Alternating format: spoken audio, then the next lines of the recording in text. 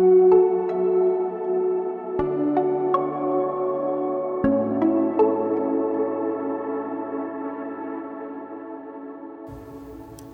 welcome back to the Mountain Park Church podcast. My name is Andrew. I am one of the pastors here, and it's been amazing to journey with you over the last 13 weeks through this survey of the book of Revelation. And like I've mentioned many times already, the heartbeat behind our approach to this has been to unpack some of the major themes, theology, and practical application from this book, and specifically how we can follow the way of the Lamb, how we can follow Jesus in a culture and environment that is aggressively and increasingly aggressively opposed to Him and His way, to His kingdom, and His ideas for how to be fully human, how to live according to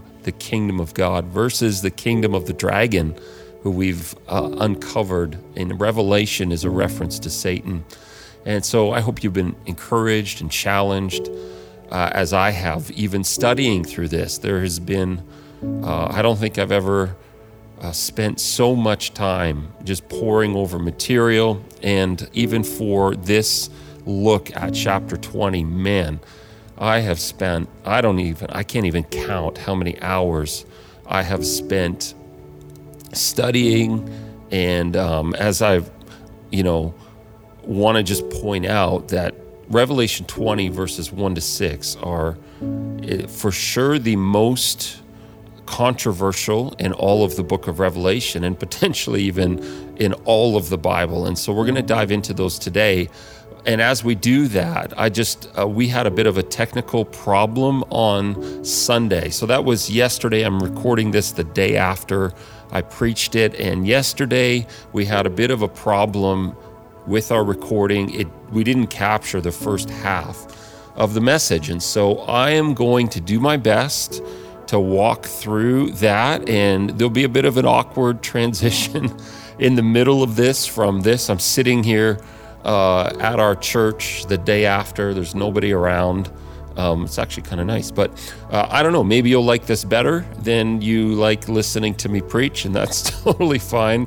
I'll leave that up to you to judge. But the only thing I'm super bummed about is we don't get to hear Mark read. I'm not going to mention his last name on this podcast, but it was amazing having Mark read, because every week we've been reading the full text. And so you're just left with my boring old voice reading Revelation 20. Before we do that, I want to just pray. And then, like I said, I'll enter into the first bit of our message here in this format, and then we'll have like an awkward transition and I'll send you off to the second half, which was recorded live in church yesterday. So let's just pray. Jesus, I didn't even expect to need to do this, but I'm thankful for your faithfulness and your goodness to all of us. In every situation, every season of life, you are totally dependable and trustworthy.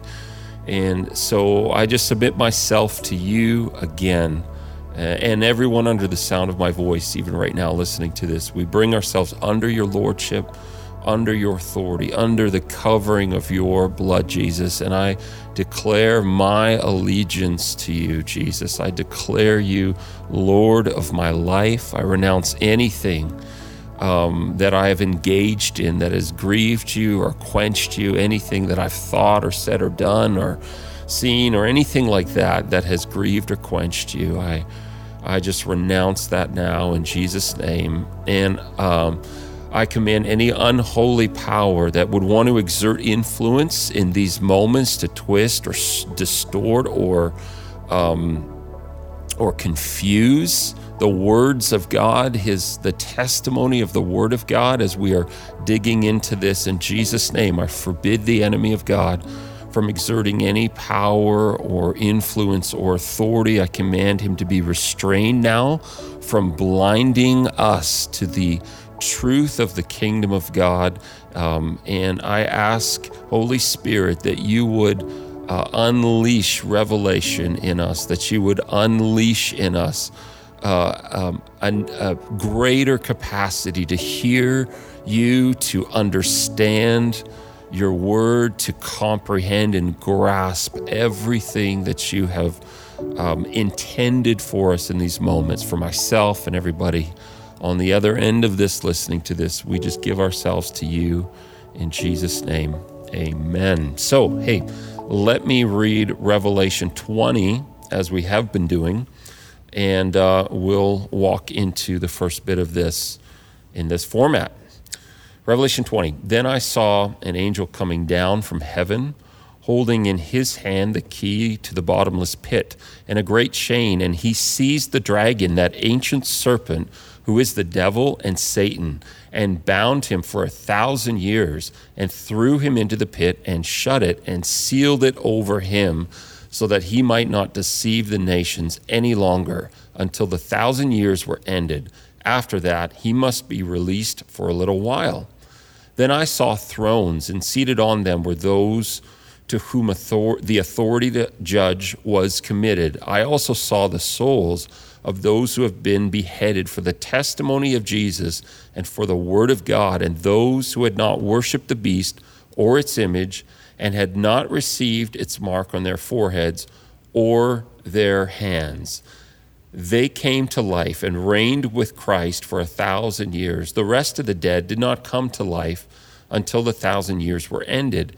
This is the first resurrection. Blessed and holy is the one who shares in the first resurrection. Over such the second death has no power, but they will be priests of God and of Christ, and they will reign with him for 1,000 years. And when the 1,000 years are ended, Satan will be released from his prison, and he will come out to deceive the nations that are at the four corners of the earth, Gog and Magog, to gather them for battle. Their number is like the sand of the sea. And they marched up over the broad plain of the earth and surrounded the camp of the saints and the beloved city. But fire came down from heaven and consumed them. And the devil who had deceived them was thrown into the lake of fire and sulfur, where the beast and the false prophet were. And they will be tormented day and night forever and ever. Then I saw a great white throne and him who was seated on it. From his presence, earth and sky fled away, and no place was found for them. And I saw the dead, great and small, standing before the throne, and books were opened. Then another book was opened, which is the book of life. And the dead were judged by what was written in the books according to what they had done. And the sea gave up the dead who were in it. Death and Hades gave up the dead who were in them. And they were judged, each one of them, according to what they had done. Then death and Hades were thrown into the lake of fire. This is the second death, the lake of fire. And if anyone's name was not found written in the book of life, he was thrown into the lake of fire. So, like I mentioned just previously here, this chapter, and specifically verses 1 to 6, might be the most difficult and controversial chapter in all of Revelation, maybe even the whole Bible. The content of these 1,000-year, or what some people call, well, basically what everybody calls the millennial reign, millennial meaning 1,000-year reign of Christ, and what it is has been the subject of great debate, great scholarly research, much passion. Many, many books have been written about this. Movies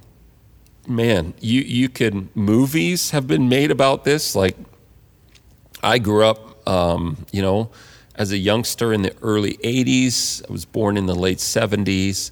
And the Thief in the Night video series was like, I watched that stuff. And that was all filmed with a certain perspective, interpretation of these verses in mind. And then you have the Left Behind book series that became like a global, huge phenomenon, sell, probably millions and millions of copies, which then turned into movies, which Kirk Cameron starred in. And so people are very passionate about their interpretation of these verses. And I want to just say that one thing we have to keep in the forefront is the contents of these verses are secondary in importance to the greater reality that we can all agree on, which is Jesus is coming back. He rose from the dead in bodily form. He was ascended to heaven in bodily form. He is ruling and reigning right now in heavenly places. He's ruling and reigning right now through his bride, the church, on the earth. Jesus is coming back in bodily form. Those who are in Christ, who are following Jesus, who have surrendered their life to him, will be resurrected with new heavenly bodies on a new and restored earth. The heavens and the earth will be made new by Jesus, and we will reign and rule with him for eternity. Sin and death and the devil will be done away with once and for all. That is important. That is something that we need to fight for. That's something we can all agree on. How we exactly get to that is up for debate and is secondary. And so these first 6 verses in Revelation 20 seem to deal potentially with the how, but this is the only time in Scripture, the only place in Scripture where this idea of 1,000-year millennial reign of Christ is mentioned.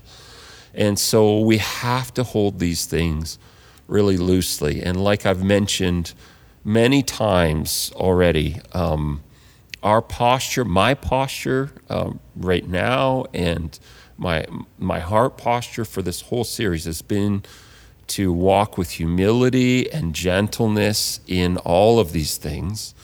And my intention is not to provoke you or to upset you or to be argumentative just for the sake of being argumentative. I get to do that at home often. So I want us to have that right in the forefront for ourselves as we step into this. There are 3 primary ways of interpreting these verses. There's a fourth, a preterist and hyper-preterist. I'm not going to cover those. I'm going to cover sort of these 3 primary ways that people have interpreted these verses. And the first way is what's called premillennial. That is the viewpoint that I grew up with, that certainly for the last, 150 years in Western, especially American evangelical circles, the premillennial view has been the dominant view. It has been the view, and the reason that it's been so dominant is the most famous preachers, evangelists, people with like not online because back in the 80s, but people with TV ministries, authors writing books, pastors writing books.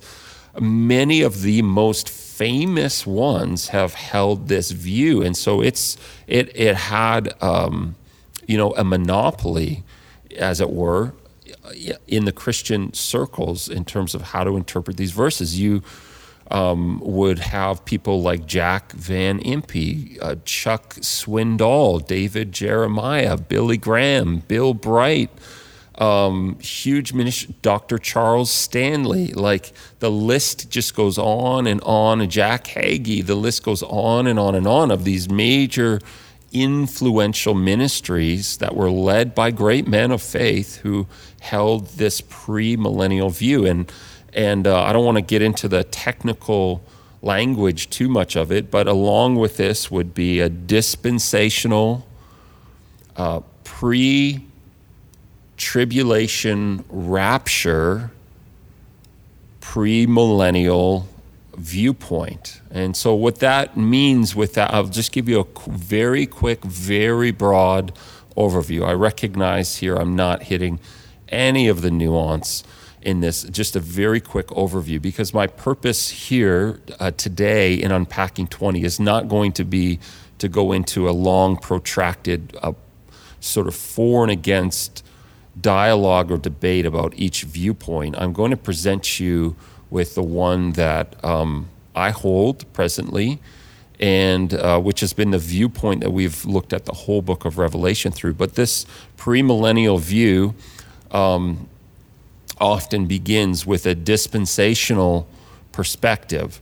And that word is, it's hard to unpack that word. Basically, that at the end of the day means that there are certain people that view history as having very distinct dispensations, very distinct periods. And a hallmark of dispensationalism is they believe in a very radical separation between Israel as a nation state and the church. And they believe that we are in a church age dispensation, and that coming up next on this prophetic calendar, if you would be the secret rapture of the church. So the followers of Jesus being secretly raptured off the earth. I talked about why I've moved away from that position a number of weeks ago. You can go back and try and find that. I forget which week I even talked about that in, but that's a position I grew up with, that I used to hold, that I no longer hold, a pre-tribulation secret rapture of the church. But for premillennials, often that comes with a belief that the next major event is going to be the secret rapture of the church, where the followers of Jesus will be taken up off the earth, and that will introduce 7 years of tribulation, and God's focus will shift. This is what dispensationals believe. His focus will shift then from the church back to Israel, where he will then deal with Israel in a fulfillment of all of these sort of biblical prophecies. And there's a lot of really complex things that need to happen in there. But just this idea is that the church and Israel are treated very differently by God. And so in this view, they believe that the secret rapture of the church happens next. Then we enter into 7 years of tribulation, after which then Christ will come back to the earth with the followers of Jesus and rule and reign on the earth, literally and physically, for 1,000 years, at which point, at the end of that, Satan will launch a final last-ditch global effort to destroy Jesus and the followers of Jesus, but he will be defeated by Jesus, which will then usher in the recreation of the heavens and the earth and eternity with Christ on the earth, ruling and reigning with him, with sin and death and Satan being dealt with. So this premillennial view believes that the 1,000 years that John is talking about, we just read about them in verses 1-6, are a literal 1,000 years where Jesus physically reigns on the earth. And that's the one major viewpoint. That's by far and away the dominant, has been the dominant viewpoint. Although I think over the last maybe, I don't know, even 20 years, there's more and more pastors, and certainly a lot of the pastors and scholars that I've been studying and reading through Revelation have been shifting out of that perspective, or certain parts of it. The second viewpoint that is used to interpret these is called post-millennial. So we had pre-millennial, like before the millennium, and which is a reference to Christ's kind of return. The second viewpoint is post-millennial. So like that prefix post, they believe that Jesus is coming back after this 1,000-year millennium that John mentions. Traditionally, most post-millennials would hold a symbolic view of this 1,000 years, like that the number 1,000 is symbolic to reference an age of completeness, and of complete fulfillment of all of the purposes and plans of God, but that at the end of that age, whenever that is, Jesus will come back. One of the key sort of hallmarks of post-millennialism is the belief that as the gospel advances on the earth, even now, more and more of the earth will become Christianized. So nation after nation after nation will become Christian, and that Jesus will come back essentially, and again, this is a very, very broad and crude sort of example here. So I apologize if you're post-millennial listening to this, and I'm not going into the necessary nuance, I'm sorry. But that as the earth is Christianized, Jesus will come back at a point at which the gospel is flourishing and dominant all over the earth, where many nations, maybe all of them, nations have come formally as national states, sort of politically and socially and culturally, to follow Jesus. They've been Christianized. And this is, just as an aside, this is for a number of Christian leaders right now, as they look at the world around and what's happening geopolitically, what's happened through COVID and other things, there are a number of leaders who hold this view, which is why, just for your own reference point, I'm not saying this is wrong or right necessarily, I'm just making an observation, which is why they have been strong on our need as Christians and their view to oppose government, because in the backdrop of their whole view, the purposes of God are to create Christian nations and nation states, and so that's sort of like a key feature of this. And there's not many, I don't think, who have done it, but that can lead to some pretty dysfunctional areas of Christian nationalism and expressions of that are not actually scriptural or biblical. I don't think most post-millennials would be like that, but so that's the second view. So we had premillennial, that Jesus is coming back to rapture the church, and then there'll be tribulation, and then he'll come down and rule and reign with his followers on the earth for 1,000 years, literally. And post-millennial, take that 1,000 years to be figurative, and Jesus will come at the end, when basically after the whole earth has been Christianized, essentially. Then the third view we'll talk about, and this would be the view that I hold presently. Again, I hold that very loosely, not dogmatically, but with humility, is called amillennial. And that name is a bit of a misnomer.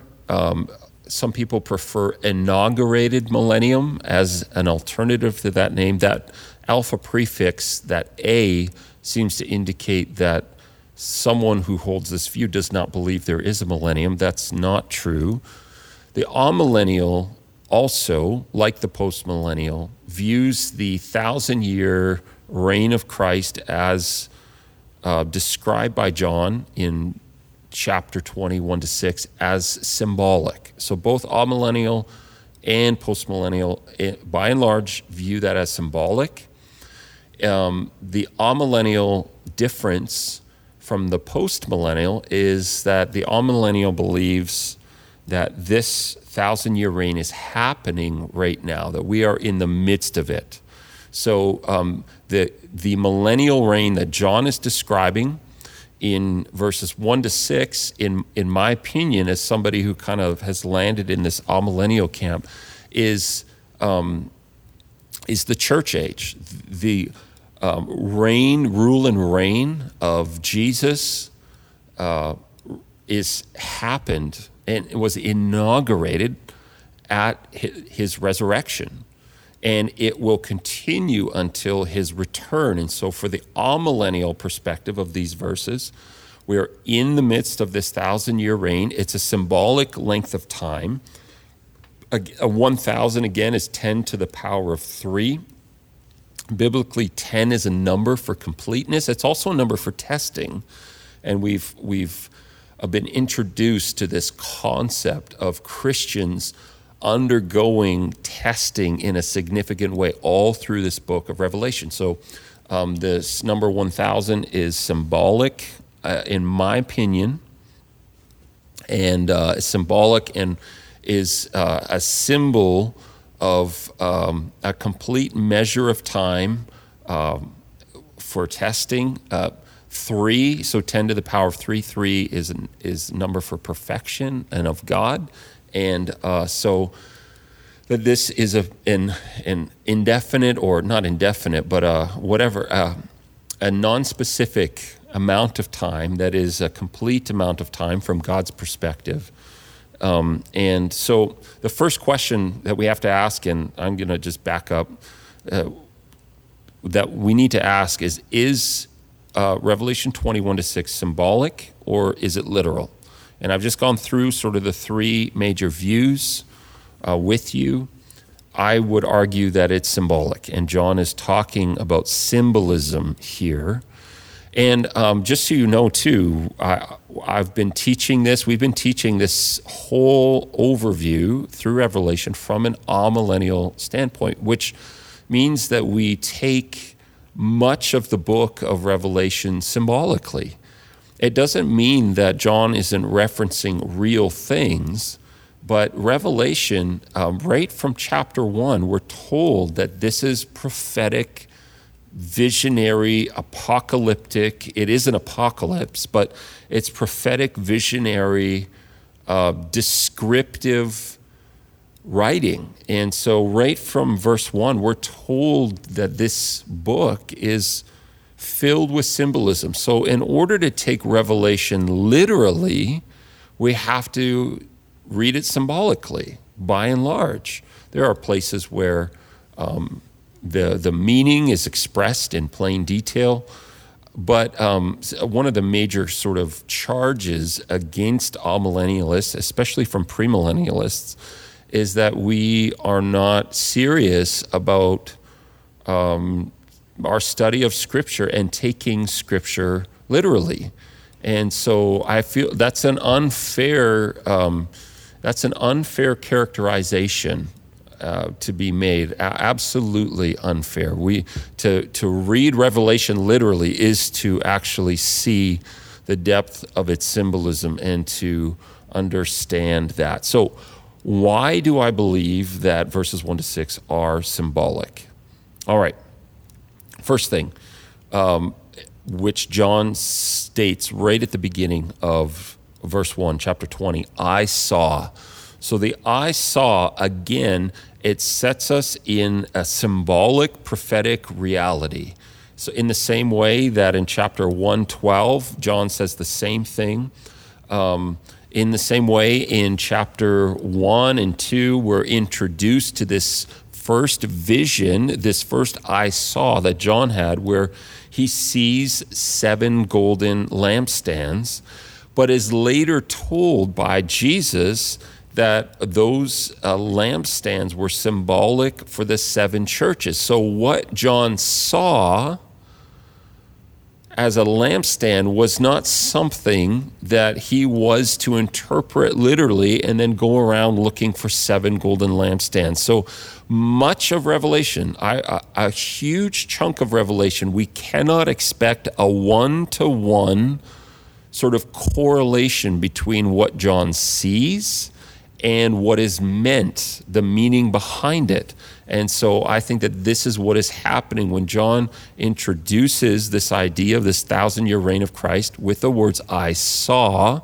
I believe he's bringing us back into this framework that we've seen so many times through the book so far. So there's not a one-to-one correlation or a literal connection between what is seen and what is meant. There are a few other clues to me that are important in discerning whether this is literal or symbolic. I want to go through a few of them with you now. Number one, the number 1,000 in Scripture is almost always, or maybe always, used figuratively. So in Psalms, God is said to own the cattle on 1,000 hills. Well, are we to take that literally or figuratively? What about the cattle on the 1,001st hill? Is that up for grabs?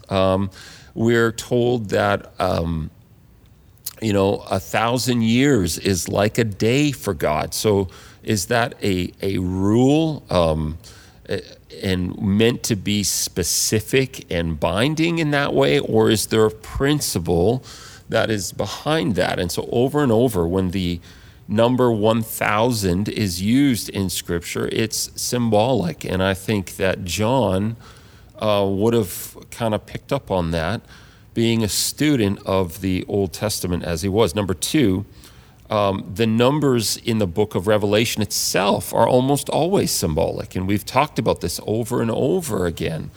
So if the numbers in Revelation are almost always symbolic, and I understand that a premillennialist would argue with that and say, no, they're not always symbolic. I think there will be a literal 7-year tribulation. And so I understand there's a difference of perspective and conviction with that. But in my opinion, over and over and over again, these numbers in Revelation are symbolic. And even when you get into the other major hot button topic, the number 144,000, when you really get into studying that and you study the list of the tribes that is there, which is not really a list of tribes, it's this hybrid mixture of tribes and the sons of Jacob and all of these things, you realize that it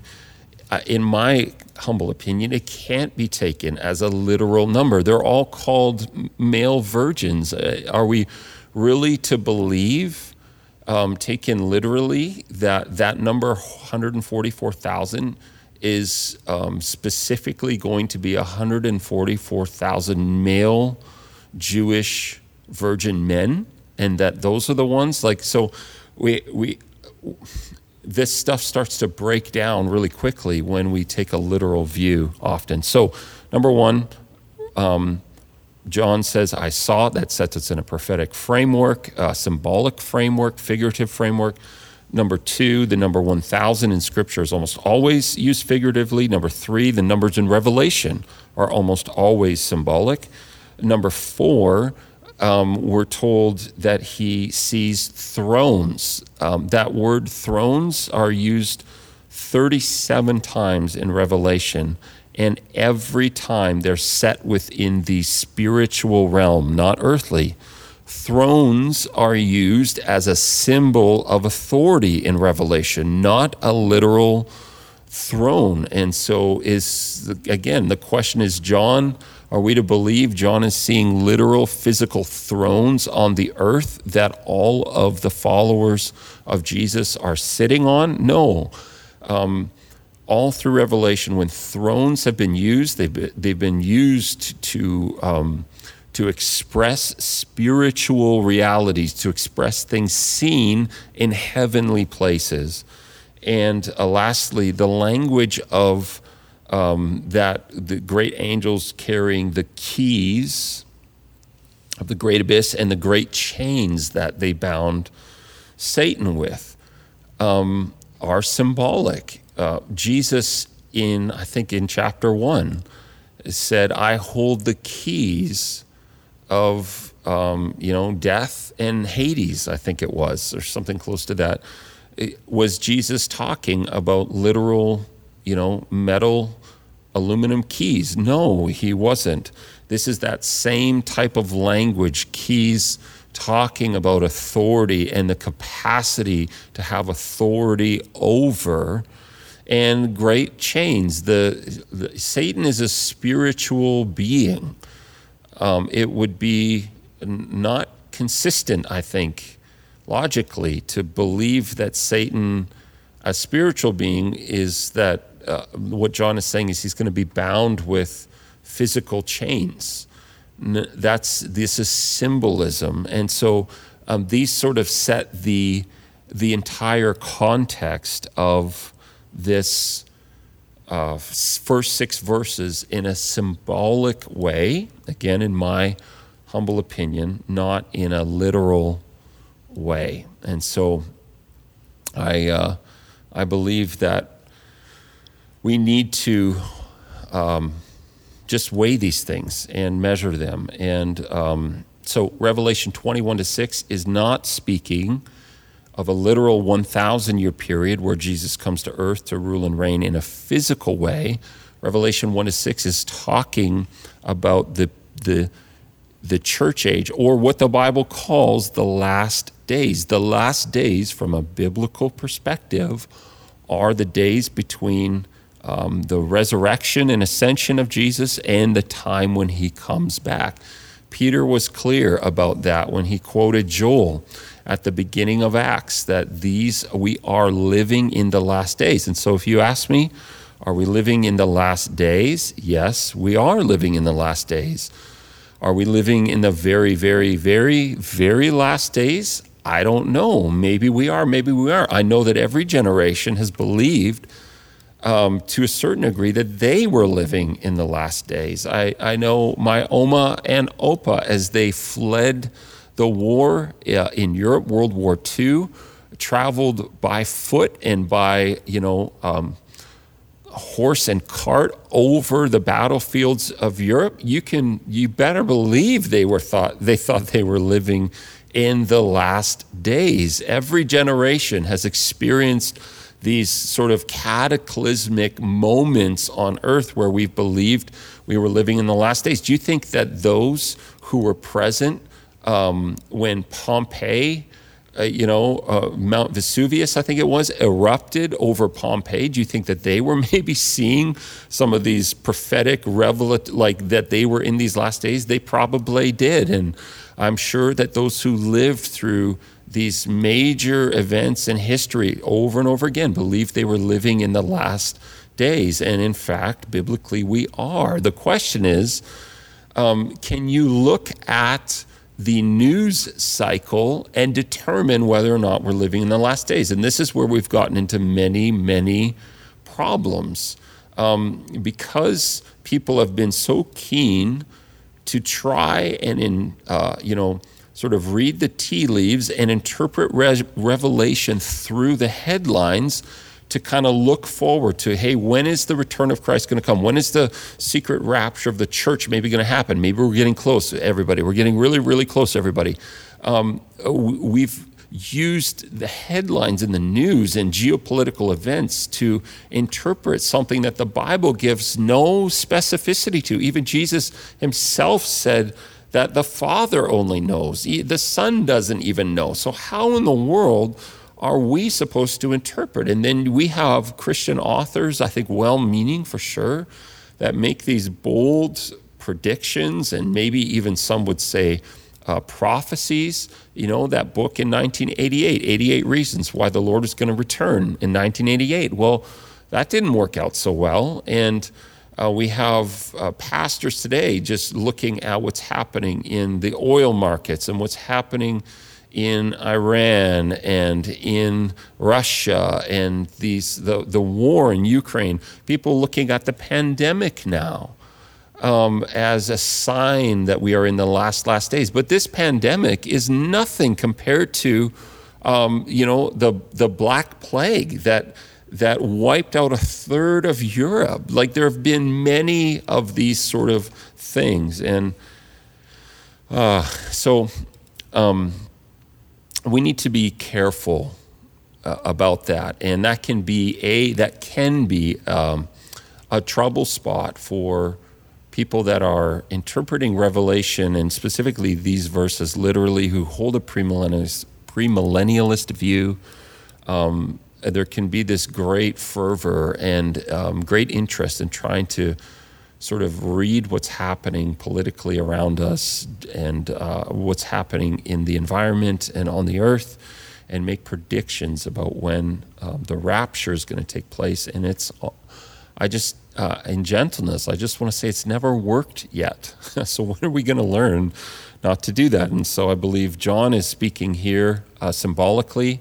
The fact that it hasn't worked, that's not why I take a symbolic view. It's all of the reasons listed above. So number one, these first 6 verses, in my opinion, are symbolic, not literal.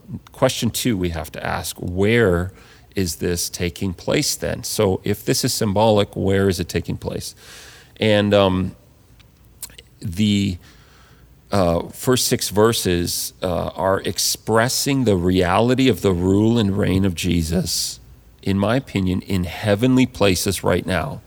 So part of where I want to start with this is that Jesus, these allusions to thrones and to sort of these heavenly symbols and all of these things set this in heavenly places. Some people would use the term the intermediate heaven, that this is a description of what is taking place in heaven right now for those who have been martyred for their faith, or those who have died in Jesus, died as a follower of Jesus. And so if we're going to take this figuratively, the setting, I think, in part, I want to just say that I think there's 2 kind of possibilities here, but the setting in part is what's called the intermediate heaven, where Jesus is ruling and reigning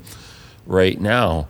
What we have to understand is that this language of even Satan being bound and other things, we're going to jump to that and answering that question, how, if this is symbolic and this is taking place right now, how in the world can you say that he's been bound? Because the world is just a disaster, and there is sin and death and evil everywhere. And that's a good and legitimate question. But what we have to remember is that on the cross, through the death and resurrection of Jesus Christ, it was in that event that Paul says in Colossians, Jesus disarmed the power of the enemy. He destroyed the work of the devil. He took into his hands, he took from the devil the keys of sin and death, of death and Hades, And so in the death and resurrection, you could even add the ascension of Jesus in there, he dealt a death blow to Satan and all of the rulers, principalities, authorities, and powers in the kingdom of darkness. Every demon in hell has now been defeated by Jesus in a comprehensive way, but we still live in this already but not yet reality. And so I believe in part Revelation 21-6 is giving a description of the heavenly reality of the uncontested rule and reign. Satan did contest the rule of Jesus, the throne of Jesus, but through the death and resurrection of Jesus, he now has ascended higher than any other ruler or power or authority. Jesus has been crowned King of Kings and Lord of Lords. Jesus now sits enthroned above everything in the heavens, on the earth, everything natural, everything spiritual, and that throne is secure now. He has won it. The victory of Jesus, Christus Victor, the victory of Jesus that came through his suffering and death and resurrection. And this verses 1-6 are just describing that reality. And they describe it again with language that John uses, that Jesus is showing him of thrones. Those thrones, again, setting that reality of this 1,000-year reign in heavenly places, not necessarily earthly. Also, the language of these souls that are martyred. And with that, I am, in super awkward way, going to hand it over to my live message where you can catch up with the rest of that. I hope that you're blessed by this. We love you, and we'll see you next time. He broke their power. He disarmed them and led them as captives in a train behind him. Jesus is ruling and reigning in heavenly places right now. The enemy, from a spiritual context, we'll talk more about this, Satan has been bound, and he has no influence in heavenly places in that way. The throne is secure. That's what he's saying here. The throne that was contested by the devil is now secure. Jesus has demolished the work of the devil. And so his reign in this complete period of history, his reign is sure. So I believe that this is taking place in heavenly places. Again, we can reference the thrones. The other reason that I think that this is a heavenly reality that John is expressing is when he talks about the souls of those who were martyred. He's using language identical to Revelation 6, which every Bible teacher, scholar agrees in Revelation 6 is a description of what's happening in heaven right now. John uses that exact same language here. I think part of what John is talking about is the reality of the intermediate heaven. And that those who die now, and specifically those who are martyred, but those who die now are brought up into the presence of Christ and rule and reign with Christ even now. There's some beautiful, I think, realities that we can draw from this about death and what happens right now. As Christians, we believe that when you die right now, you do not enter into soul sleep. You don't just go into this place of unconsciousness until the next thing happens. When you die now, you are translated and become present, consciously present with Jesus in this intermediate state where you rule and reign with him in authority already.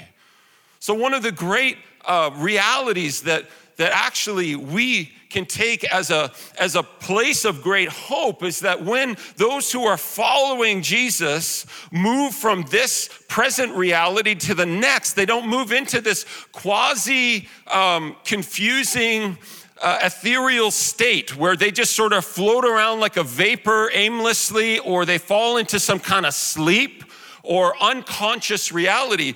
To be absent from the body is to be present with the Lord. Jesus said to the thief on the cross, "Today you will be with me in paradise." So one of the great realities we uncover here is that our physical end on this earth is not the end. It's rather just a passing moment in time, and the really real life begins after that. I think part of what John is talking about here is the reality of this intermediate heaven. You know, I love preaching on heaven. Brenda's gonna end this series next week, but if you really dive into even chapter 6, and you just start asking some questions about the reality of this intermediate heaven, we don't know. Are we given bodies in this intermediate heaven? We don't know for sure. I know at least one person presently has been raised bodily and is ruling and reigning in bodily form. That's Jesus Christ. His physical ascension is an essential part of our Christian belief. Jesus is in heavenly places, not as a spirit right now, but in his human form. At least one person right now in the intermediate heaven is been resurrected bodily in its completeness. Are others? I'm not sure. But as it talks about the souls of those martyred, it uses language that would lead us to believe, A, they're conscious. They're using intellect. They remember that they were martyred for their faith because they're asking God, how long until you bring to justice the things that happened on the earth? So there's an awareness of their personality, of their humanity, of their unique individual identity. They don't become somebody different. They don't become this blank slate at all. What an amazing series of things to reflect on. Time doesn't just evaporate. The reality of life on earth doesn't just evaporate. They're with Jesus now, consciously aware of really real reality. And they're ruling and reigning with him. I believe that that is part of where John is saying this is taking place. This 1,000-year reign is taking place. There could be another layer here. And again, people have different perspectives on this. But another layer present is the reality that those who give their lives to Jesus, those who follow the Lamb, are reborn, are resurrected to new life. And through the church, through you and I, Jesus is expressing the rule and reign of the kingdom of God on the earth. So you and I have been made new. You and I have been resurrected spiritually already. And through Jesus Christ, we are ruling and reigning in the kingdom of God on the earth. We are bringing the kingdom of God to bear on the earth. I think that could be part of what John is referencing here, that for this period, this complete period of time, which I believe is the church age. So I believe the millennium is from the resurrection of Jesus to when he comes back, which the Bible technically calls the last days. We're living in them. If people ask me, do you think we're living in the last days? Yes. But we're living in the last days the same way Peter and the apostles were in the book of Acts when they said, we're in the last days. We are in the last days. Are these the very, very, very last days? I'm not sure. I hope so, but I don't know. But I also understand every generation has thought we're living in the last days. You ask probably my Oma and Opa as they were fleeing Germany in World War II, making their way across Europe on foot, across bloody battlefields. Did they think they were in the last days? You better believe they did. Do the Christians who are in Iran right now facing horrific persecution believe they're in the last days? Yes, they do. But what we have to guard against is looking at all of these headlines and trying to draw all of these dots together, trying to connect a dot and make the headlines sort of the indicator that, does the fact that, COVID exists mean we're in the last days? Well, there have been many other more devastating plagues on the earth where literally, the Black Plague killed a third of Europe. Do you think they thought they were in the last days then? Yes. So yeah, we are in the last days. This 1,000-year reign, I think, is a symbolic figure of speech to talk about the entirety of the church age and the reality that those who are martyred, those who die for their faith, and those who die in the Lord rule and reign with him. And we too, as we are walking in newness of life on the earth, those who follow the Lamb walk in the reality of his kingdom here on the earth. Third question we have to ask, and we've covered this a few times repeatedly in different parts of this overview of Revelation. When is chapter 20 taking place? Because the premillennial would say chapter 20 takes place after chapter 19. but there's some really difficult hurdles we have to cross in order to get to that conclusion. So when is this taking place, even as it relates to John's laying out of the book of Revelation? And I've argued, not aggressively, but just argued that the book of Revelation, we cannot take it chronologically. There's way too many things that we have to kind of fudge on in order to try and take Revelation chronologically. So when is chapter 20 taking place? This is another, in my opinion, recapitulation. So the question that we've said always, when you're reading Revelation, the question is not what happens next, it's what does John see next? And what John sees next is not always necessarily what happens next. If you want to use a sports analogy, you could say that what we're entering into in Revelation 21-6 is a replay. This is now looking at the tape again and looking at what happened previously. This is not a following chronologically of chapter 19. Why? Number one, we've already seen in chapter 19, 17-21, the total destruction of all who oppose Jesus. We've seen him at the end of chapter 19 totally destroy wickedness, Satan, everyone, all of the nations that have opposed him. So now we're to believe now in chapter 21-6 that somehow some people squeaked through and there's going to be this like 1,000-year literal reign, but then at the end of the 1,000 years, Satan's going to kind of come back in a renewed sense and people on the earth are going to rebel against God again. No, we've already been told that his judgment has been complete and total and final. We've already been told in chapter 19 that Satan and the beast have been thrown into the lake of fire. They're already there. Does God pull them back out for verses 1-6 of chapter 20?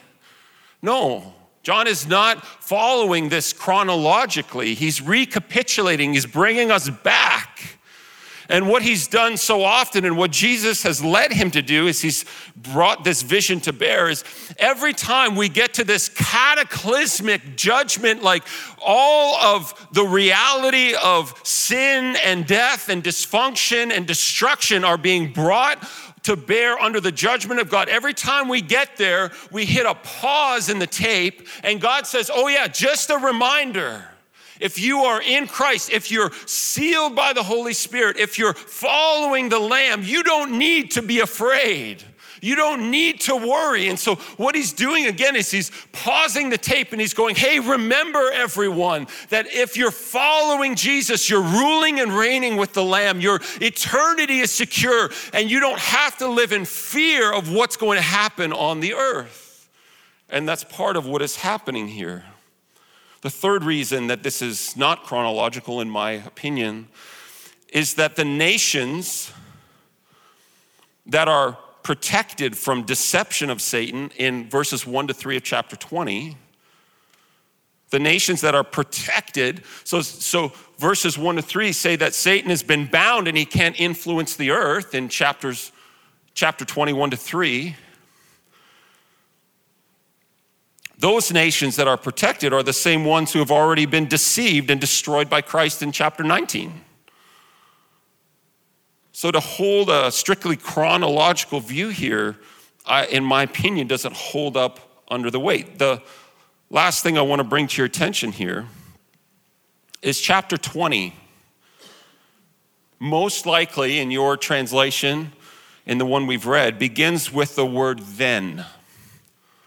But in the Greek, it's not the word then. I'm not sure why they do this. And just so you know, all translations, all of them, are written with specific goals in mind. There's no perfect translation.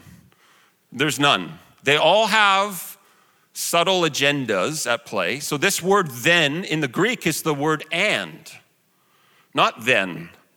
Then is a bit misleading because it leads us to think, well, then means after that. Then is what comes next. But in the Greek, it's the word and, the word kai, which means and or also. What you need to know is that often in Revelation, when John is using and, it functions to transition into a new scene, not to move things along chronologically. So when John is introducing 20, verse 1 to 6, and he's using and, he's not saying we're moving now chronologically. He's saying, and I saw something new.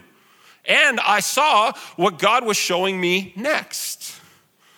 So all of these things in verses 1 to 6, in my opinion, set the millennium, this 1,000-year, in my opinion, symbolic reign of Christ within our present church age, which is the period of time from the resurrection of Christ until his final return. One major issue of discussion here then is what about the binding of Satan? Because it says here that Satan has been bound and he can't deceive the nations. So you're saying that Satan has been bound, but that's not the reality I see everywhere on the earth. That's not the reality that my family has experienced. How can you say Satan has been bound and the earth be such an utter disaster mess? It's a valid question. It's a very valid question, and one with which people who hold an amillennial position like I do need to seriously answer. So we will. What about the binding of Satan? How can it say he's bound, but the earth still be heaving under his influence? How can Satan be bound, but the reality of Scripture also tells us that he's prowling around like a roaring lion, seeking to devour and destroy? How can those two things be real together? I want to give you a couple of thoughts. If we actually look at the text of Revelation 23, John gives a very specific purpose for the binding of Satan. And that very specific purpose is that he will not be able to deceive the nations. Twice, he mentions that as the context of this binding that he's talking about. So what John does not say is that he cannot exert any influence. What John does not say is that he cannot tempt. What John does not say is that he cannot push forward his agenda to destroy the church and the body. He says that he cannot deceive the nations. One of the things that we see in the resurrection of Jesus when he says, all authority has been given unto me, I'm sending you to the nations. I'm sending you out. We see at that point the gospel break out of Israel to all of the surrounding nations, to the whole world. And at the same point that that's happening, Jesus says, in this world, you're going to have many troubles and trials. Take heart, I've overcome the world. So what is it? It's an already, but not yet. See, Satan has been bound from systematically deceiving the nations of the earth so that the gospel can advance and express itself across the whole world. But there will be a period of time, I believe, as we get closer to the return of Christ, where Satan will be released in greater measure and will be able to deceive the nations, so that we get to this picture we see so often of Revelation of all the nations converging against the Lamb and his people. But today that doesn't happen. We see in this era, this church age, where the gospel is going forward into every nation. I believe that this is talking about God restraining Satan and limiting his capacity to systematically kind of produce worldwide deception so that his gospel can advance. That's one of the things. So this is not saying that he won't tempt, that he won't wreak havoc, that he won't steal or kill or destroy. This is very specific. Number two, I just want to point this out. You don't need Satan personally involved in your life for you to make horrific wrong decisions. So let's just not forget that, right? Satan is not omnipresent. He's not everywhere. He is a spiritual being, but he's not omnipresent like God is. He is in one fixed location at a time. I don't need Satan personally wreaking havoc in my life to make a mess of the life around me.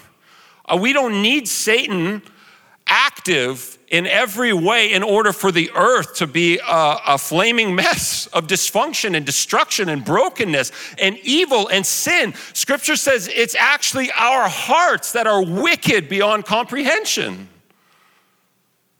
So Satan doesn't need to be bound in his totality. If he's bound in totality, sin and evil would still exist on the earth. That's what I mean to say. Number, 4. Nobody's taking notes anyway. Matthew 28, I know the truth. Matthew 28, Colossians 1-3, Ephesians 1. All teach us presently we are seated with Christ in heavenly places with authority over the enemy, that Satan has been disarmed and that Jesus has triumphed over him and crushed his head, but still he exerts his influence and agenda. So we live in this already not yet reality. I think in Revelation 23, the binding of Satan is specific, not general. And that we live in this already not yet. Lastly, let's just move on. It's not lastly, we're moving on though. The first and second resurrection, this is the only time in Scripture where we're given this picture of a first and second resurrection. I believe, and we could literally spend a week talking about this and debating back and forth. I believe there's a very strong possibility that this first resurrection that John is making reference to is not the physical bodily resurrection of the saints, but a spiritual resurrection experienced from those who pass on from this life to the next, but also could be a reference to the resurrection of our souls when we become renewed in Christ. So this first and second resurrection doesn't necessarily mean that it's a bodily, physical resurrection like when we receive our heavenly bodies. This, I think, very strongly could point toward the resurrection that comes with those who die in Christ and are received in his presence in the intermediate heaven. And the resurrection, Paul says that once we were dead in our sins, but now we've been made alive. We've been resurrected in Christ. We've been given a new life and seated with him. We've been raised to new life, Colossians 3 says. So I believe that John is talking about two different kinds of resurrection here. So just to put a kind of bow on this, my perspective, again, just humbly, is that I think Revelation 21-6 is telling us that during the course of this present church age, Satan is prevented from orchestrating a global assault against the church. But one day that restraint will be taken off. And it's during this time right now that all who die having believed in Jesus will join him in heaven in the intermediate state where they will rule and reign over the affairs of the earth with Jesus. And that those of us who are on the earth and with Jesus have been resurrected into new life and are ruling and reigning and expressing the kingdom of God on the earth. Now, that's what I believe this reference to 1,000-year reign and rule is. Let's keep moving. John 20:7-10. Just before the return of Christ, this restriction, I believe, placed on Satan will be lifted. And we can see this in these verses, where once again he'll deceive the unbelieving nations and gather the nations to launch a war, a global war against the church, which Revelation calls Armageddon. I believe that we're going to get to a point in time where it very graphically and very really looks like the church is going to be snuffed out, where it's breathed its last breath and the church will be consumed by the dragon and his army. I believe that's what it's going to look like. But we know how the story ends. Let's continue on. I want to just make one reference here. Again, we could spend weeks. Gog and Magog. Is this Russia and Iran? No. Let's just kind of put that very simply. John is actually referencing all the nations from the four corners of the earth. He's drawing on Ezekiel 38 and 39 here, where Ezekiel mentions Gog and Magog, but Gog and Magog then are a representation of Babylon, who's coming to overthrow Israel. And so John, picking up on this language, says, yeah, it's going to be like it was back then, when it looked like all hope was lost, when it looked like there was only death and destruction and despair. It's going to look like that. All of the nations are going to gather against the Lamb and his followers. Again, we've got to be so careful. So many times, people have written books saying it's this nation, it's that nation, and they've been wrong. We have to be very careful with where we run on these rabbit trails, these prophetic rabbit trails. I believe that what John is saying is there is going to be a concerted global effort to stamp out the church and the followers of Jesus, and it's going to come from every side. And look at the language that he uses next. Verse 9, they'll surround the camp of the saints. This is beautiful language. This is bringing us back to Israel coming out of bondage in Egypt as a fledgling nation with no land of their own, no place, living as exiles and foreigners. That's what God says we are today. This is such a strong picture for us. And a strong confrontation. Are you living your life now as a foreigner or a resident of the world? What's your posture? It says that they surround Israel like Israel's camped out. They're living as exiles. They've got no material sort of ownership of the stuff that they have. They've no land to say that it's theirs. They're living as exiles and foreigners. And the question that we're confronted with here is, how are you living right now? Are you living on this earth like you are fully 100% bought into the reality of this life? Or are you living as an exile and a foreigner on a journey toward that day of salvation? As Abraham said, in Hebrews 12, we read about Abraham being on a journey, sojourning on this earth. This is what we're confronted with here. What is your posture? Are you so invested into getting what you want out of this life that you are actually not living anymore like an exile? Are you so invested in the material reality of this world that you're not thinking about the next? Have you planted your roots so deeply into the present? I think that's a good question. How do you live? Do you live like the stuff of this world is temporary, or do you live like it's yours forever? I think that's part of what we're confronted here. Verse 10, fire from heaven falls, and we have this battle that never was. I want to point that out. The battle never happens. Jesus shows up.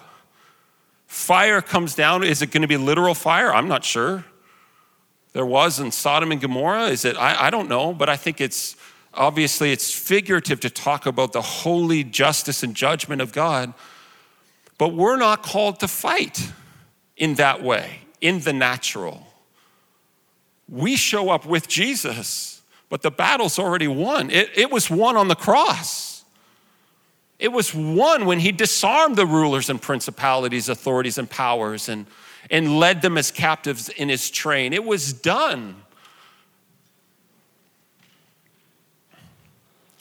End of the chapter, 11 to 15, shows us the reality that Jesus is returning as judge.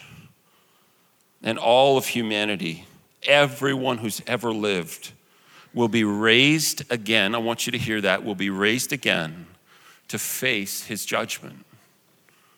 Nobody is getting out. It says that books were opened. There's several books opened here.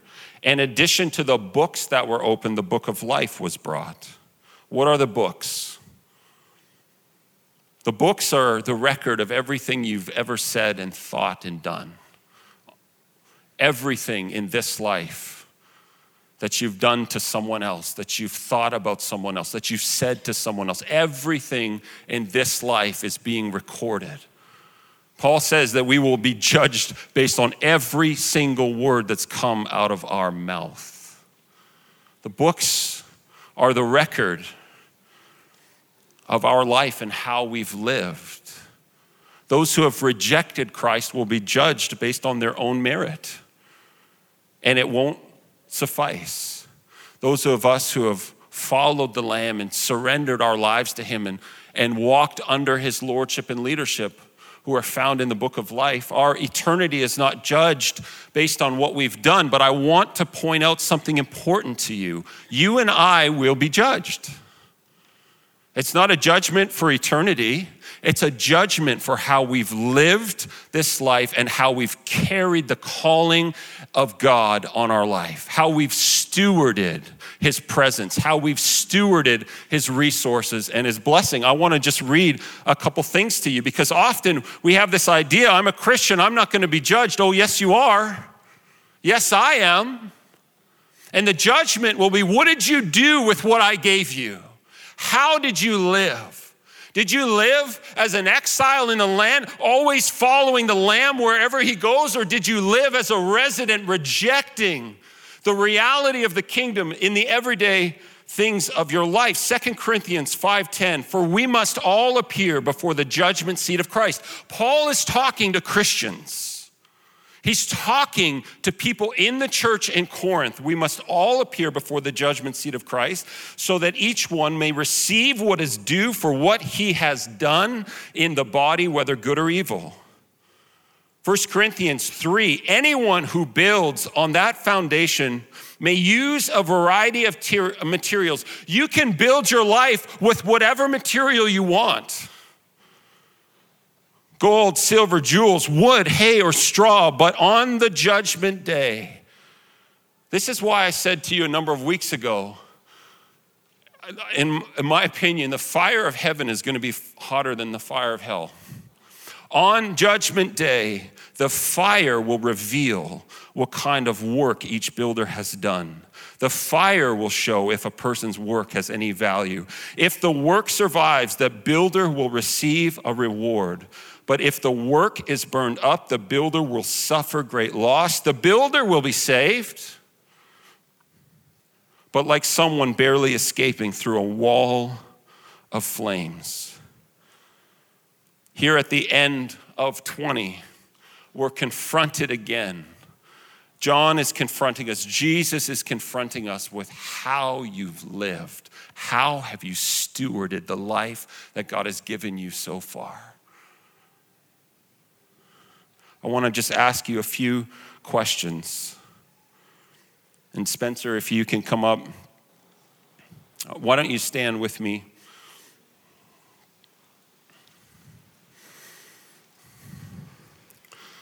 This is the last message from this book that I'm going to be preaching. And as I mentioned, Pastor Brenda is ending things. As we've kind of walked through this whole series, we've been confronted with some big questions from this book. Question number 1, where is your allegiance? Whose character marks your life? Whose way of living marks your life? This is what John has been asking us and confronting us with those who are sealed with the mark of the Lamb versus those who are sealed with the mark of the beast. Whose perspective in life is driving your decision making? is driving your values, is driving how you spend money, is driving what you do sexually, is driving what you do in your family, is driving how you work toward, whatever's next in your life. Whose perspective is marking your life? Whose nature are you carrying on the earth today? So you can be right about doctrine, but so wrong in how you carry it out and walking in sin just the same. Whose nature is filling and infusing your life? How are you and I going to walk in greater pressure on the earth? Are we going to walk with the nature of the Lamb, with gentleness and humility and compassion and kindness and patience and perseverance? Or are we going to walk with the character of the dragon, anger, impatience, animosity, division, anger, hatred? The question is, whose allegiance are you giving? Who's marked your life? Second question we've been asked through this whole book: where is your attention? I.e., who are you worshiping?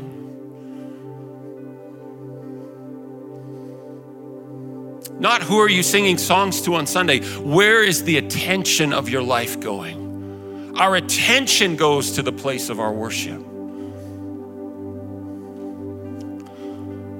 Third question: what is your life actually built on? If God was going to test your life and mine with fire today, what would be left? What would be left? What have you built your life on? Jesus has invited you. He's created you with a purpose and a calling. He's given you resources and capacity and intellect and a life to steward. This question is, what have you built with what I've given you? We will all stand before Jesus one day and have to account for how we lived with what he gave us. And I'm imploring you, as I implore myself, would you begin to reset the priorities of your life, to invest not in what's here and now today, but invest in what will last for eternity. Let's just close our eyes here this morning as we finish up.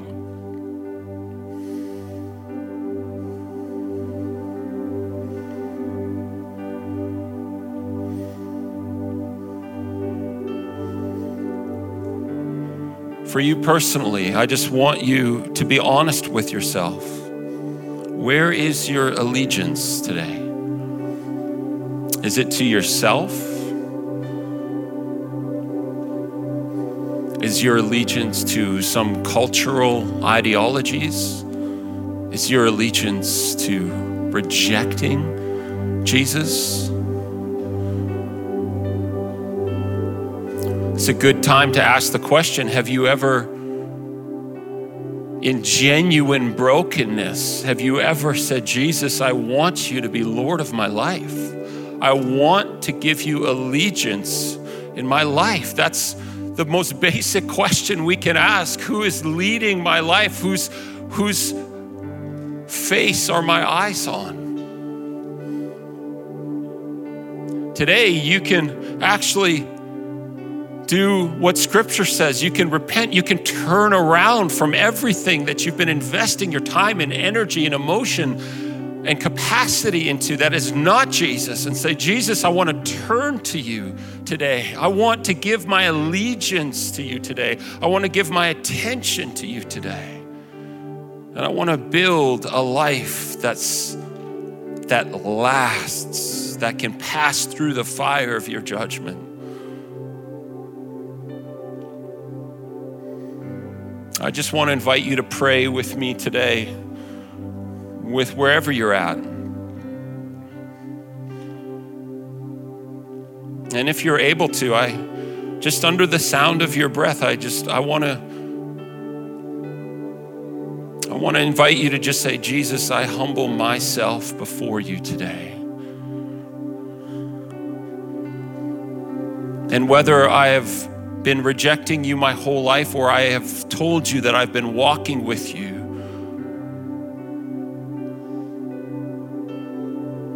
Jesus, I invite you to be Lord in my life again today.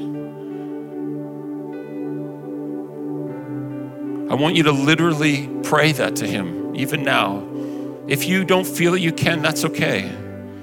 But whether you've been in church 50 years or today's your first time, Jesus is asking, would you allow me to be Lord and leader in your life? It's your choice to make. I want you just under your breath, just to follow that up with, Jesus, I surrender my life to you, my priorities, my values, my convictions, my hopes and my dreams. I surrender them to you. And I ask that you would lead me, that you would renew me and restore me, that you would point out anything in me that has grieved you or offended you or quenched you. And here's what I want you to just end off praying. Jesus, what this week are you inviting me to surrender or turn from? It could be a relationship. It could be a business pursuit. It could be a certain sort of ideology or way of thinking. I want you to say, Jesus, what are you inviting me to lay down, to turn away from very practically this week? How can I move closer to you? What things have I had a death grip on that I've been refusing to give to you? And as something comes to mind for you this morning, I want to invite you this week. Here's where the kingdom begins. It's stepping into that in reality. It's moving toward that in reality.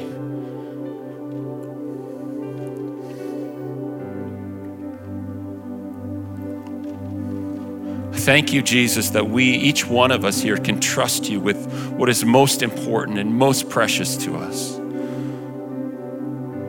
We can trust you with our heart. We can trust you with our deepest longings and desires. And so we, as best we can, we surrender those to you, and we invite you to convict us, Holy Spirit, of anything in our life that is competing for the attention that Jesus deserves.